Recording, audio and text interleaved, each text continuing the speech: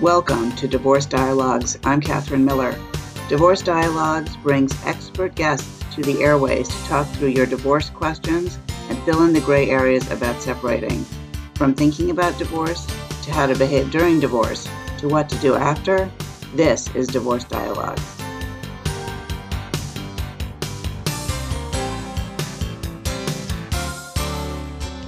Welcome to Dialogue on Divorce. I'm Catherine Miller. I'm the founder of the Miller Law Group and a director for the Center for Understanding in Conflict. And I am on a mission to change how people divorce and help them divorce with dignity.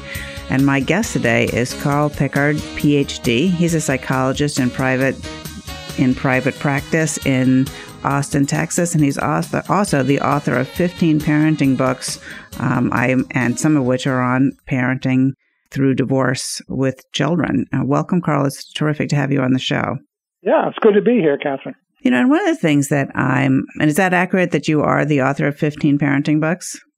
Right. Yeah. I keep finding different aspects of it to talk about. Right. Well, it is. I think parental divorce, obviously being one, but yeah, lots of different issues about adolescence and only children and conflict and a whole variety of things. Well, parenting is one of the toughest, if not the toughest job on earth, I think. Oh, well, there aren't any specific guidelines, but there are a lot of opinions out there. So I just try to add my opinions to the mix. And, hopefully what parents do is they look around and they try to find ideas that seem to make sense to them and incorporate that into their various deliberations about their kids, which tend to get more complicated once the kid hits adolescence. Sure. And I'm really looking forward to getting your thoughts on parenting through divorce, because I think that one of the things that really worry parents about divorce is whether or not their kids are going to be okay and how to ensure or at least set them up for success as best they possibly can. Yeah, the part of the problem of divorce is that it's not just one broken commitment, it's two. Obviously it's the broken commitment of the partners. So it's a broken commitment that way. But it's also a broken family commitment to children. And I think sometimes parents, obviously they're caught up in their own unhappiness and wanting to resolve that. And sometimes they can get caught up in getting themselves squared away and kind of forget that this is also a very, very powerful event for kids. It's an adverse event because it's the loss of the unified family. It's a watershed event because marks the redefinition of the family going forward. Now there's going to be a divided family future. And of course, it's a formative event because what happens is it alters the view of family permanence and lasting love and commitment. So there's a whole lot of stuff that's going on here. And I think you're right. When parents divorce, they fervently wish that, their children will come to no harm. And I think in general that's true. But by the same token, that doesn't mean their kids don't have to make some very powerful adjustments. And it's in the support of those adjustments that I think, parents have a role to play. I think that you raised so many points there, Carl Pickhardt, on the idea of parenting through divorce and how to think about it. And as you're speaking, I'm thinking, one thing that I've noticed really happens a lot with parents is that each parent holds on to their idea of what would be best for the kids, right? And they can fight, horrible, high conflict arguments about what would be best, when I think that, in fact, what would be best is that they not fight, is that they've come to some kind of agreement and are able to have some easiness with each other about it would be the best thing, whether or not it should be Tuesday or Thursday or this school or that school or, whatever.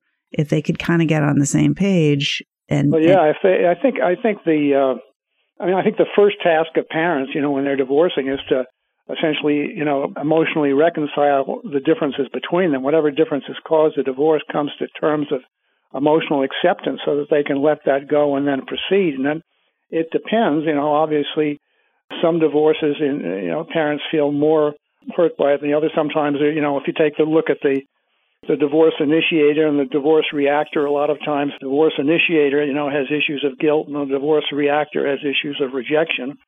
And so there are powerful emotional issues that come into play.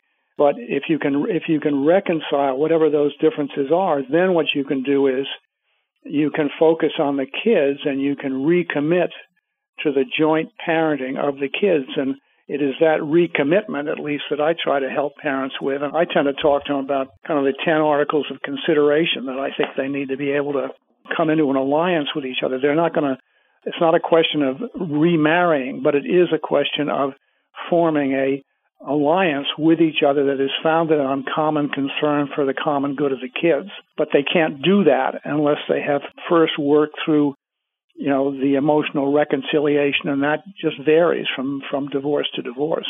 And I think what you mean by work through that emotional piece is to sort of get to a place where they can stop going over and over and over, feel done to in their heads, and just say, okay, here's where I am. And now I need to move on with the rest of my life. However, I might feel that or wish things would have been different in the past. And so, okay, we've got these kids. Let's figure out the best way to parent them. Is that right? Yeah, I think one of the things, sometimes it can help if parents understand the cost of an unreconciled divorce. An unreconciled divorce is where the parents after divorce remain embittered and embattled. And that not only is hard on the parents, but it's just rending for the kids because they get caught up in all kinds of loyalty conflicts, and they can't be with one parent without all of a sudden feeling like they're somehow in jeopardy with the other parent. And there's a sense of carrying, hard emotions back and forth from household to household. And I think if parents can realize, that not to reconcile a divorce causes ongoing pain for the kids, that sometimes can give them incentive to say, okay, we had a rough time in the marriage, but the marriage is over. We need to let that go, and we need to focus on the kids and working together as allies and parents for the common good of those kids. Carl Pickhardt, do you do that work with people in Austin in your practice? Well, yes, I work a lot with parents and kids around adolescence, but a lot of times divorce is, one of the issues where, parents trying to come together in the wake of a divorce around an adolescent who is in various ways protesting what happens. And so really what at that point is needed is some kind of a joint cooperation to keep a stable family structure around a kid who's rattling around in the throes of, being upset about the divorce that occurred. If they can understand that it is possible to create an alliance where they can talk about being reliable for each other and being responsible to each other and appreciative and respectful and flexible and, and tolerant of each other and trying to be supportive and committing to be involved and be responsive and around emergency situations and being reasonable. If they can commit to those kinds of articles of consideration, then I think they can put together essentially a two-family structure that is cooperatively supportive of the kids. And the kids can see that so that the kids realize mom and dad now get on better now than they did before, and that they are both there for us and that they are both working together for our interests. And now all of a sudden, the dialogue that you're talking about is not interrupted by divorce.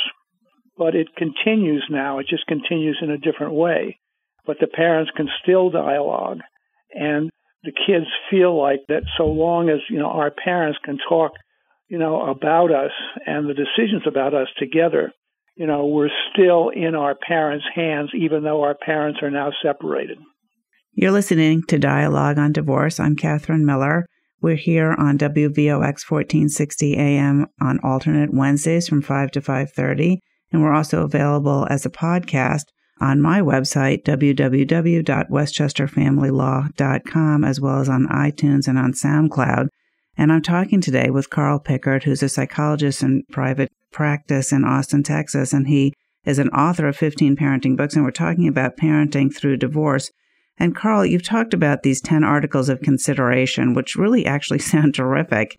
Is that one of your books that talks about where can people find out more information about the 10 articles of consideration? I first put that out in the Everything Parents Guide to Children and Divorce. That was originally published back in 2000. A while ago, I suppose. 2005.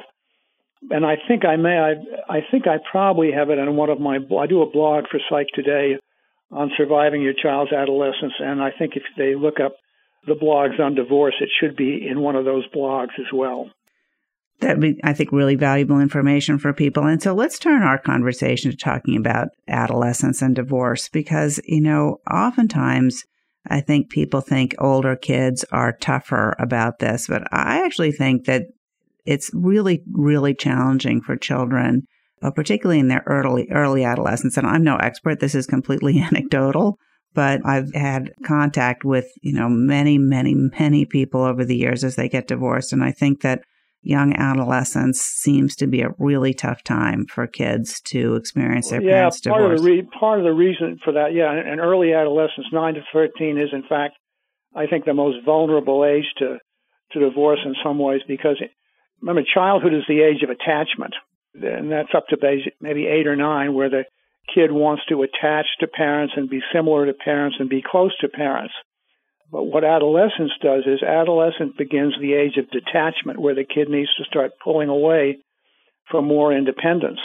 It's much easier to pull away from more independence if you are still feel like that you have a unified family base to push off from. But when you get parental divorce coinciding with the beginning of adolescence, it creates a really hard challenge for kids.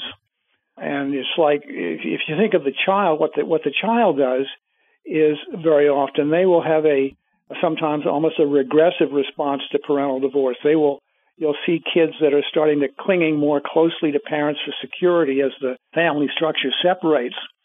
And they're filled with a lot of grief over the loss, and they're wanting to be, taken more special care of. But that's not what happens with the young adolescent. The young adolescent now is trying to pull away and detach. And now what happens is they find that the parents are less available for them in terms of giving them a base to push off against on. And so now what they have is tend to have more of a aggressive kind of response. Instead of a regressive response, they have more of a sense of grievance and a sense of betrayal. And that a lot of times that can energize some of their aggressive and rebellious energies.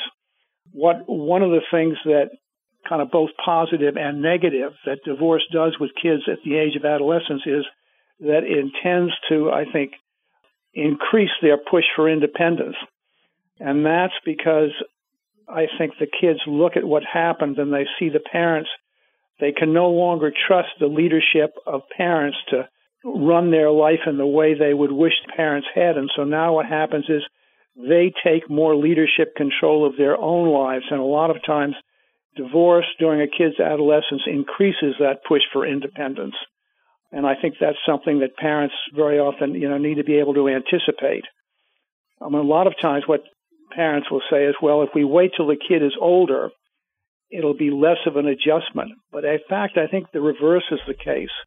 It's almost like a 5-year-old adjusts more easily to parental divorce than a 15-year-old, because the 15-year-old has more family history that they have to give up and alter.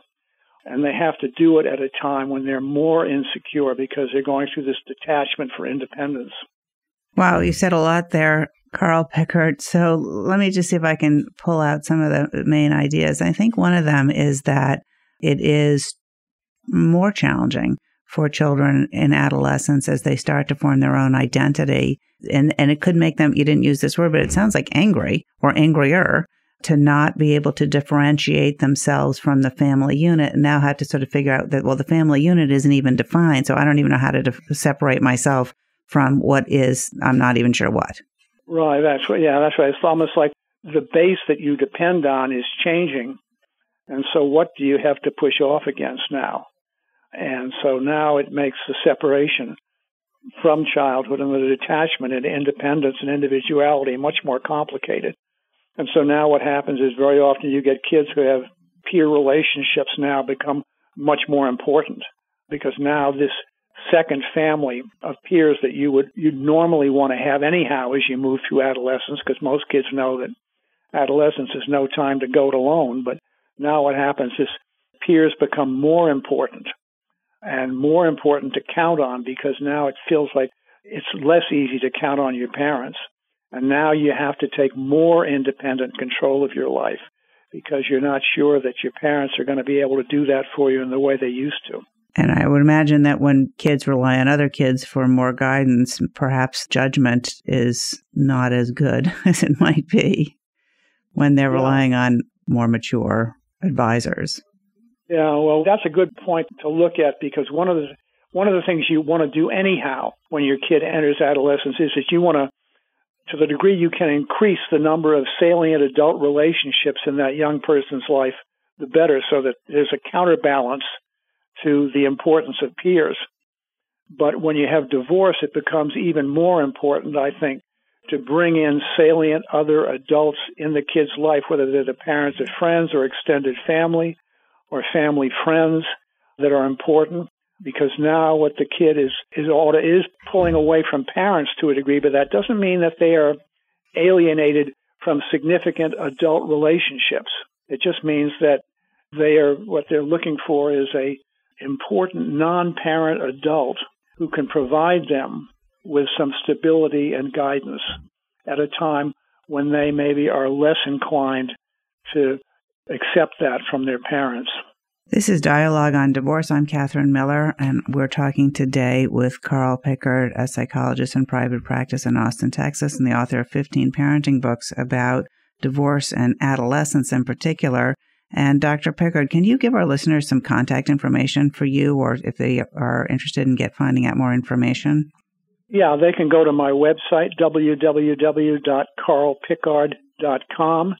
It's one way. Another one is to go to the Psychology Today website and look me up on the blogs. The blog I do for Psych Today each week is Surviving Your Child's Adolescence, freely available to folks. So either of those ways would be, or you can go to Amazon and just look up my books.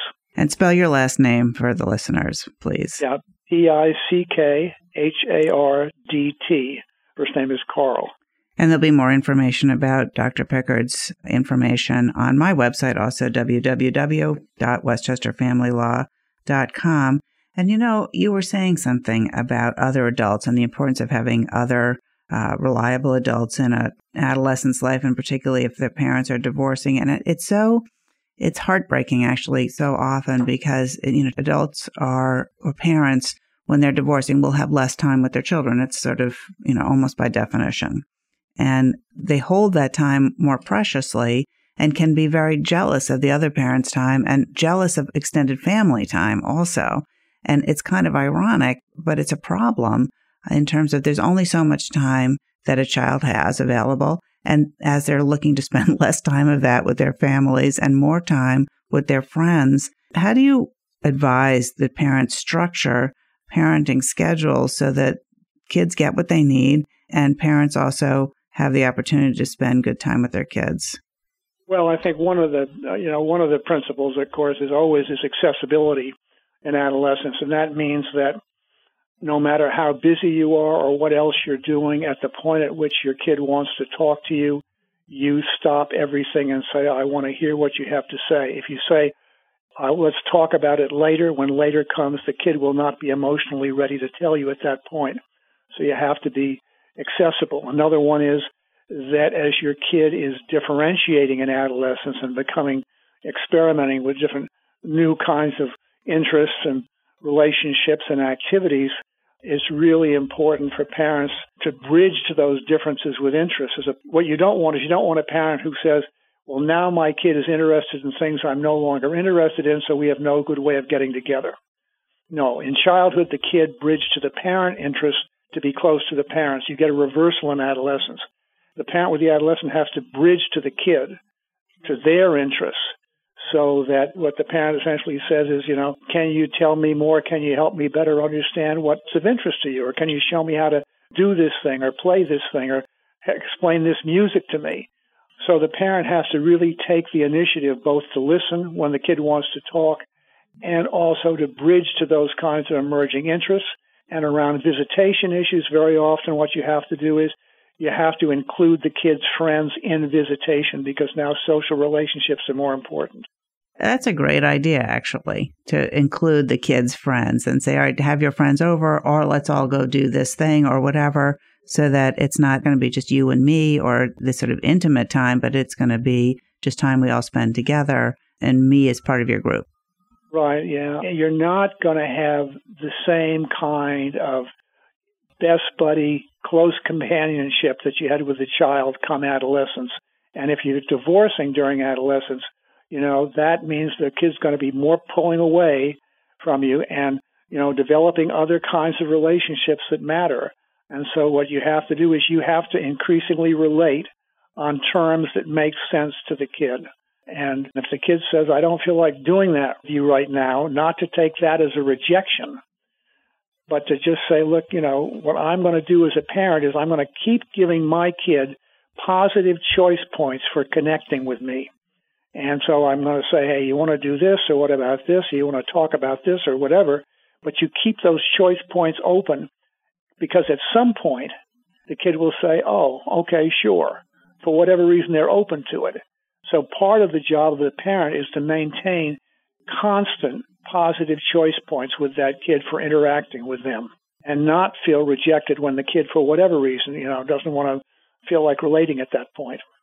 Or at least not act on those feelings of rejection. Because I think that, it's very hard for parents, I think sometimes, especially in the heat of the divorce, to not feel rejected, not feel sort of outside the family in some circumstances.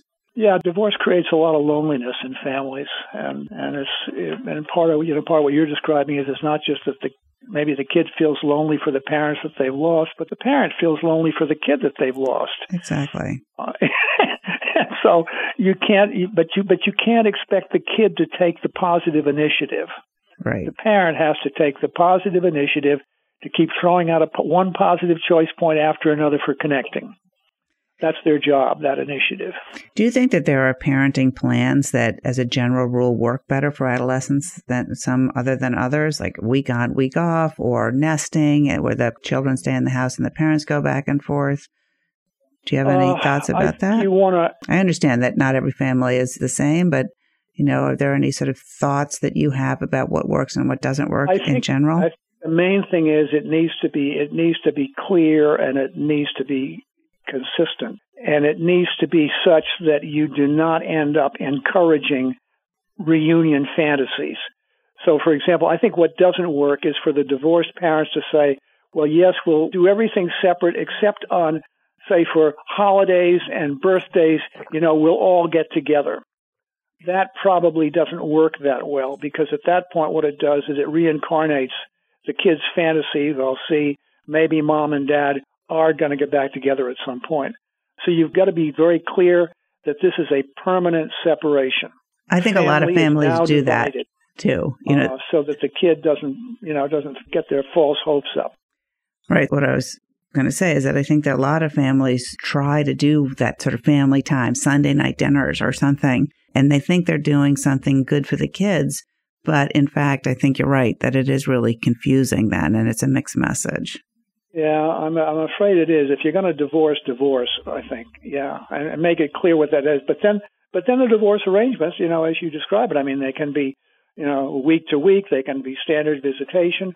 I have seen some where the kid stays in the same home and the parents rotate in and out. I mean, you can see all kinds of patterns. It just needs to be clear that this is a divorced relationship, and that now I have separate relationship with each parent who are still working together on my behalf. And Carl Pickhardt, in our last few minutes of our show, if people came to you, divorcing parents, and said, what's the one piece of advice that you have for us going through this process, what would that be? Oh, I think the number one is emotionally reconcile the differences that caused you to grow apart as soon as you honestly can. Because unless you do that, you're going to have an unreconciled divorce that's going to create a lot of emotional problems, not just for you and your ex, but for your kids. So that's number one. Well, you seem really emotionally reconcile a divorce. You seem really clear about that. Carl Pickhardt, thank you so much for being our guest on Dialogue on Divorce. It's been a pleasure. I enjoyed it. It's fun talking to you.